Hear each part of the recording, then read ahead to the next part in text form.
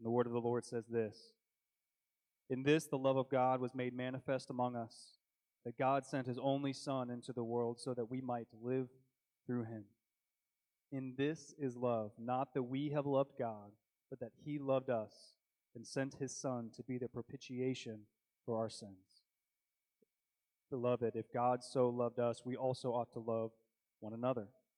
No one has ever seen God. If we love one another, God abides in us, and his love is perfected in us. May we be blessed by the reading of God's word this morning. You may be seated.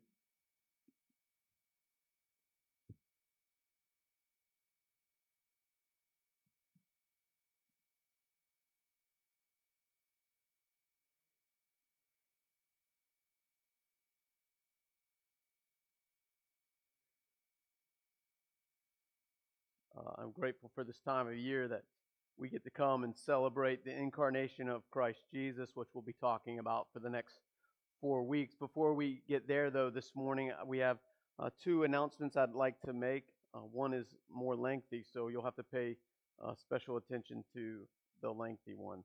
Our next business meeting, which is an important business meeting, is on December the 9th at 6 o'clock. That's our business meeting that we will vote on our budget for 2021. So the budget will be presented to us, and then we'll take a vote on that to get ready for the 2021 calendar year. So please mark your calendar and be with us for that special business meeting. The next one, I'll read the announcement. If I don't read it, I'll butcher the announcement. So, and Miss Patty, if I get this wrong, please speak up.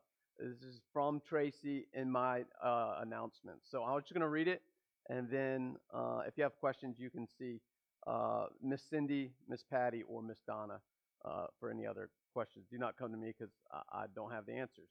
But this is the announcement. This year we'll be selling poinsettias that can be purchased and donated in memory or honor of someone. The cost of those poinsettias is $6.60 per flower per poinsettia. We'll be taking orders through December the 12th. Those poinsettias will be used to decorate as those ladies have done, which they did a fabulous job. Let's give those ladies a round for what they did already this morning, getting us ready for this holiday season. Those poinsettias that will be purchased will continue to decorate this building. So please make those donations or those purchases. I believe they can be made out to the church. Is that correct, Miss Patty? And then at the end, after our Christmas Eve service, those who purchase those poinsettias can grab them, and then you can either take them. The rest will be donated to Adam's Place. But if you have any questions or you want to purchase a poinsettia, see Miss Cindy, Miss Donna, or Miss Patty. I think I got it all, Miss Patty. Is that correct? Okay. Perfect. Thank you, Miss Barbara. I'm sorry I did not mention you as well. Again, let's give those ladies a round of applause for their hard work. All right, let me pray for us, and then we'll jump into 1 John chapter 4. God, we're grateful to gather in this place, to be with you, and you with us, more importantly. As we come into this Christmas season, we will look at the incarnation. You, Lord Jesus, making yourself manifest, becoming human to be with us, and all that that means, God. The Christmas season also reminds us of what you came to do, and that was to set us free. And so I pray that we would receive that great gift from you. If there's anyone here that does not know you as their Lord and Savior this morning, I pray that this morning they would receive the greatest gift that's ever been given to man. That is salvation from you and you alone. So lead us and guide us, and we ask as we humble ourselves under your mighty hand this morning that you would have your way in this place, but more importantly, in our hearts. I pray this in the name of Christ Jesus. Amen.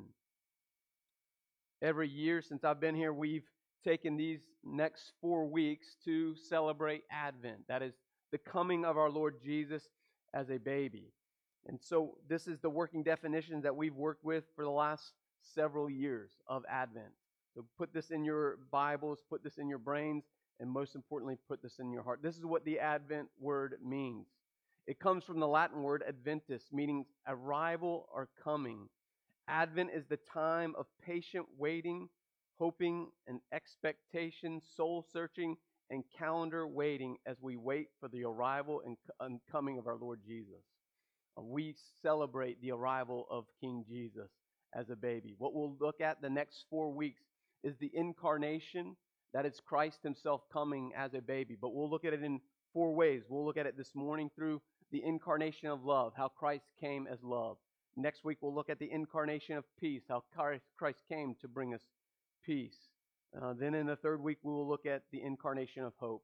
It's because of Christ Jesus that we have hope this morning. And last, we'll look at the incarnation of joy, how Christ brings us joy. Here's the working definition of the incarnation. It comes from Dr. R.C. Sproul. R.C. Sproul says this about the incarnation.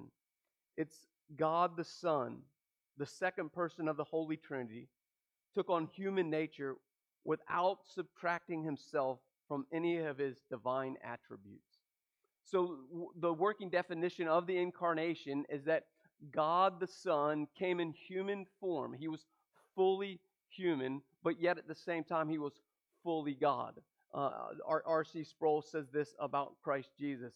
He was truly God and truly man at the same time. That is the incarnation. That the God of the universe in all of his splendor, all of his majesty, all of his might, all of his authority came into this world as a small baby boy. And the reason he came, as we all know, maybe you don't know this, is to save the world. And we've been looking at that through the book of Genesis. That in Genesis chapter 3, remember that God had made us a promise that there would one day be a Savior that would come. Well, that's what we celebrate here at Christmas. The Savior of the world coming. And so this morning, I want to look first at this incarnation. Because without this idea, the incarnation of Christ Jesus coming in love, then the others don't matter. Like our building block for the incarnation is love. The word love in this chapter is in this small portion between verses 7 through 12. We'll only look at 9 through 12 this morning. But the bulk of the text, 7 through 12, it's used over 13 times. The word love. It says that let us love one another. Love is from God. God knows love. God is love. By this love, God made manifest to us. God sent his Son into the world so that we might live through him. In this love, we ought to love. We are loved by God. We are to love one another. And on he talks 13 times about this word love. What does that word love mean? It's so important. The word love comes from the Greek word agape. There's 4 words throughout the New Testament that are used for the word love. This word love means this. It's agape. It's the highest form of God's love. It's an unconditional love. That there's no strings attached to the way that God loved us. Again, it's the highest form. Throughout the book of 1 John, it's all about our loving relationship with God. But more importantly, God's loving relationship towards us. He loved the world. And again, in the gospel letter, the gospel book of John, John is known as the apostle of love. Many refer to him as the doctor of love because he talked over and over and over about love. Love is so important for us and to us. And so this morning I want to look at 3 things about God's love. The first thing is in verse 9, God's love made manifest. The second thing I want to look at is, what does God's love cover? God's love covers all things. And last, I want to look at what God's love changes. God's love changes our lives. So let's look this morning at verse 9 together. I'll read the passage, and then I'm going to talk about the manifestation of God's love. It says this, "In this, the love of God was made manifest among us. God sent his only Son into the world so that we might live through him." So here we start. God's love. Circle the word manifest in your Bible. The word manifest simply means this. It's where we get the idea of the incarnation. Nowhere in the Bible is the word incarnation used, but we see it all over the text. It's the idea that God made manifest himself to come to this world. That in his sovereignty, his goodness, his kindness, and in his love, he pulled on skin to be with us, to dwell among us. And so I want to talk about this idea of God's manifestation of his love. Because God's love starts with who? God. Our love starts with who? God. It says in the text that we do not know love unless we what? Know God. This is more than just an attribute of God. It is the essence of God. It is the quality of who God is. Out of God's sovereignty and his love, all other attributes flow from that. Out of God's love, his wrath comes. Out of God's love, his kindness comes. Out of God's love, on and on we go. Love is the filter that God sees all things. And so we must know this, that it starts with God's love, his unconditional love for us. I love how one writer says this about God's love. Many of us would say this is God's love letter to us, the Word. This is how one writer says, the Bible is the story of God's love. Next, he would say this, the church is the community of God's love. So God's love is in story form for us to be played out in the church. We are to love one another. We'll get that into the text. But most importantly, Jesus is the what? The embodiment of God's love. If you want to know what God's love looks like, we look to one person and one person alone, Jesus. If you've ever wondered, what does God's love look like? When we read Paul's letter to the Corinthians, it says this about love, and he gives all those things in 1 Corinthians chapter 3. Love is what? And on he goes. You take all those qualities of what love is, and you can put them onto Christ Jesus. So if you want to know what love is, study Corinthians and then go study the Gospels. You will find out what love is. Because it's God, through Christ Jesus, loving the world. This is what another writer says about love. Love is the event when God spoke himself and brought Jesus into the world for sinners like us. Jesus himself said this about his love and God's love. It says this in John chapter 15, verse 13. Greater love has no one than this, that someone lay down his life for his friends. But here's what Paul says in Romans chapter 5. We did not start off as friends of God. We started off, as Paul says in Romans chapter 5, this. But God showed his love for us while we were what? Still sinners. Sinners are not friends of God. And yet God, in his love for us, as sinners, sent his Son to die for us. But God showed his love for us, that while we were sinners, Christ died for us. John in his gospel says this, you know the verse well. John 3:16. For God what? So loved the world, that he gave his only begotten Son, that whoever believed in him should not perish, but have everlasting life. God's love is so important to us. But we must remember this. It starts with God. It starts with God. I want to ask this question to you and to myself. What is the world's expectation of love? And then what is your expectation of love? And then what is God's expectation of love? You see, when the world thinks of love, it's all consuming. It's about me, me, me, me. But what is God's love all about? Him, Him, Him, Him.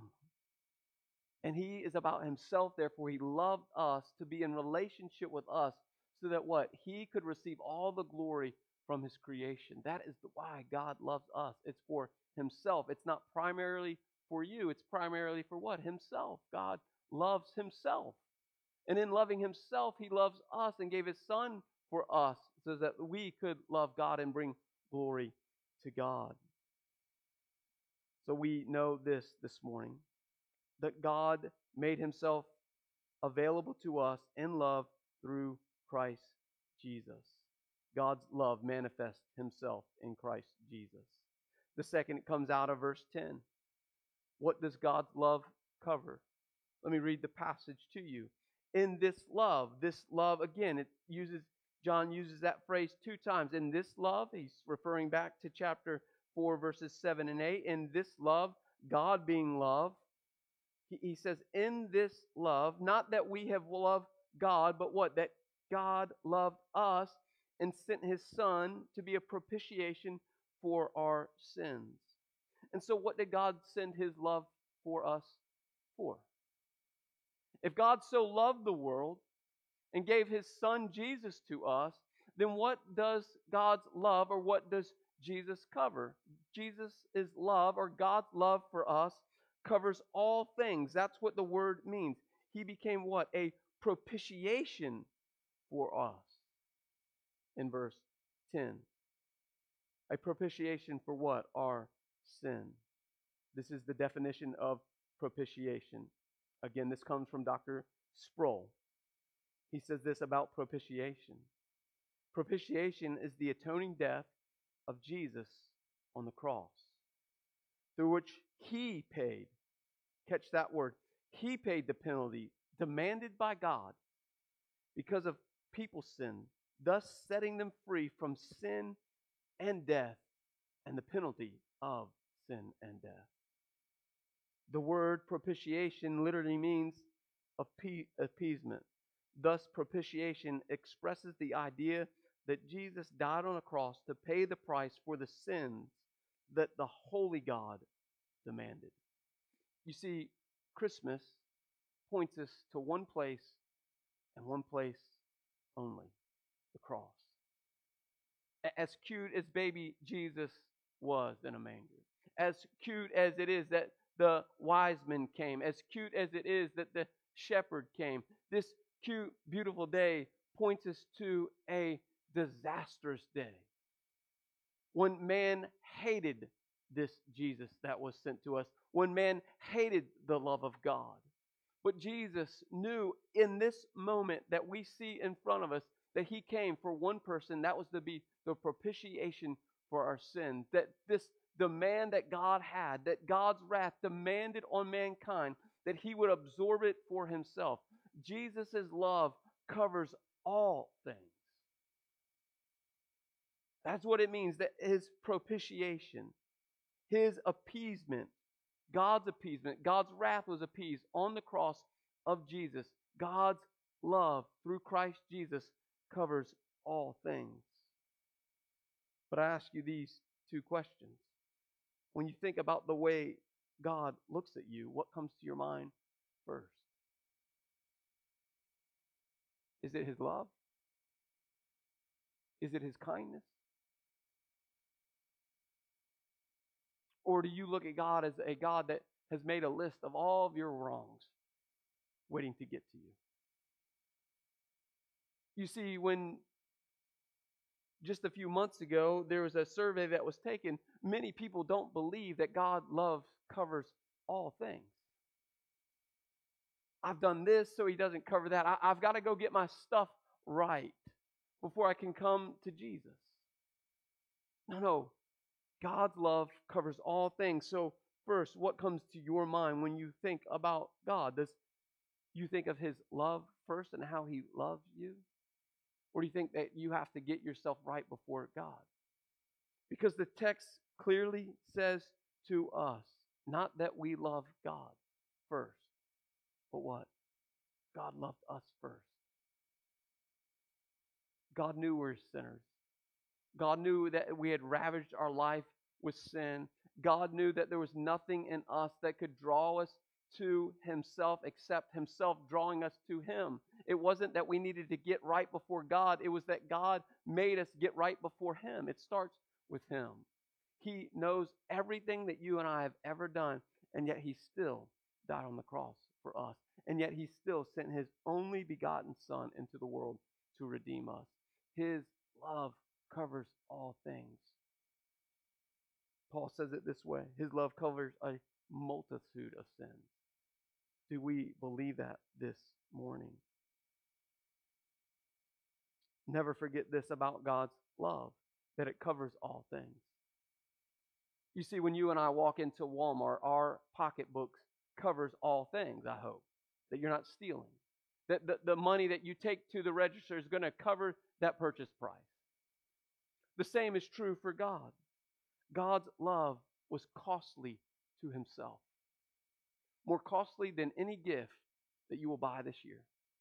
No matter how beautiful a gift, husbands, I give this as a bonus to you. Get your wives something great and costly, but it will cost God more than it would cost you to buy that gift. It was the most costly gift that God could ever give to us. His only begotten Son. Now I remember when Tennyson and when Cedar were both born. I remember in the OR and holding them for the first time. I couldn't imagine giving them for anybody. And yet God's what? Love for us. He knew before Jesus ever came to this earth what Jesus would do. That was to live a perfect life for 33 and a half years. That was to love the world unconditionally. That was that the world would hate him unconditionally. And yet God, through his goodness and Christ's obedience response to his Father, was to love the world. And it cost God his Son, and it cost Christ his life. But in those two places, those two payments, we receive something that we could never receive: the forgiveness of our wicked, wicked ways. And so it cost God his Son. It cost Christ his life. And you know what it will cost you? Your sin. That is all the payment you have to bring to the table is your sin. But are you willing to bring your sin so that the payment could be paid on your behalf? Now let's look at the last point of the text, verses 11 and 12. Because God made manifest and sent his Son Jesus to us, because God's love covers all things, something has to happen in our lives. And something does happen in our lives. God's love changes us. Three things that we see that it changes in the text. I'll read it in its entirety. Verses 11 to 12. Beloved, if God so loved us, we ought to what? Love one another. No one has ever seen God, but if we love one another, God abides in us, and his love is perfected in us. God's love changes three things. The first one, look at the very first word of verse 11. God's love changes your identity. The writer John, the apostle John, says this: because of God's love, because of our sins being covered, we are no longer enemies of God. We are the beloved children of an almighty God. Your identity this morning, if you are in Christ Jesus, is a beloved son or daughter of God. And if God is the King of kings and the Prince of peace is his son, you know what that makes you. You are a prince or a princess of the King of kings. Your identity is changed this morning. My question to you is, do you live as if your identity has changed? Do you live as a beloved son or daughter of God this morning? Not only does it change our identity, but it gives us a new power, a new ability to love other people. We see that in the text. He makes this plea to us, John does. And this love, not that we have loved God, but that he had loved us and sent his Son to be a propitiation for our sins. Now our text, beloved, if God so loved us, what? We ought to love one another. The only way that we can love one another is by receiving the love of Christ Jesus. When you receive the love of Christ Jesus, then you can go and love other people. You see, unbelievers cannot fully love unconditionally the way a believer can because they do not have the Holy Spirit in them. I'm not saying unbelievers do not know how to love. We see that all over the place. It's called God's common grace to every mankind. But what I am saying, the world does not know how to love the way the church does. And my question to you is that do you live with that new identity and with that new power to love other people? This is what John says in just a few more verses. In verse 19 of chapter 4. We love because what? He loved us first. John says it this way in the Gospel of John. John 13:35. By this, the word this in that text means love. By this, all people will know that you are my disciples. If what? You love one another. So, do you have that new identity? And are you living with loving one another? Are we, the church, loving one another? And then, if we can't love each other in here, we'll never love the world. So my plea to you, House Chapel, is let us love one another unconditionally. Being reminded how Christ Jesus loved us unconditionally. Which leads to the last point. It goes back to the first word of the text. We are to love one another. God abides in us. The word us is referring to the church. So God gives us a new identity. God gives us a new power. And God gives us a new family. This is what Sam Albury says about Jesus and the family that he comes to. Remember, we looked at the scandalous family that Jesus came from last week. But this is what he says. Matthew's genealogy includes the outcast, the scandalous, the foreigner. The family that Jesus comes from anticipates the family that he's come for. Let me read that quote again.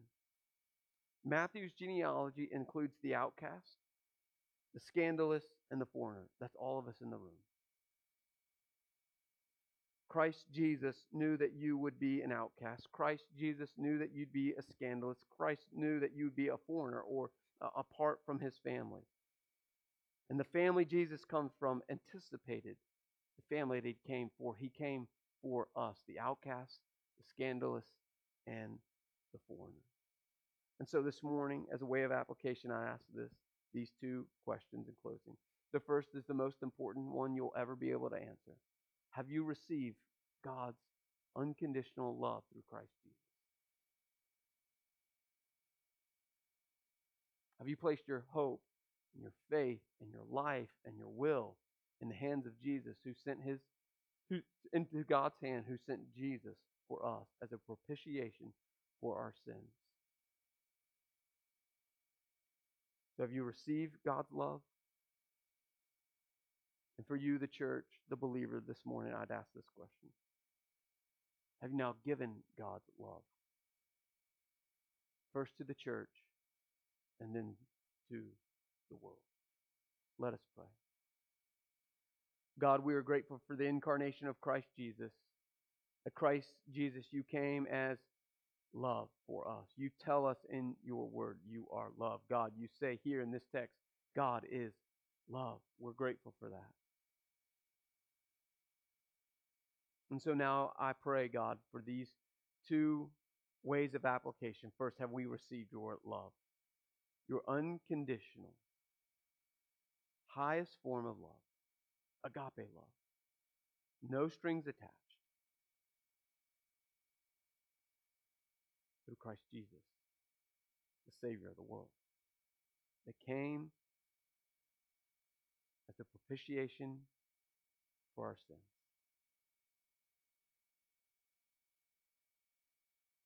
And next, God, I would ask this. After receiving that great love for you, will you, in your kindness, in your sweet rebuke to us, And by the power of the Holy Spirit, send us to love one another, and then send us to the world to love it.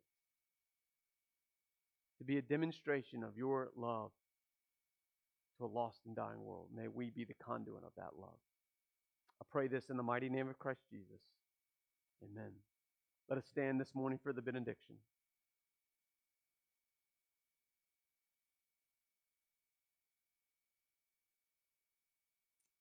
And Jesus said to them, "You shall love the Lord your God with all of your heart, with all of your soul, and with all of your mind. This is the great and first commandment. The second is like it. You shall love your neighbor as yourself." Go in love, peace, and grace. The Lord be with you. Amen.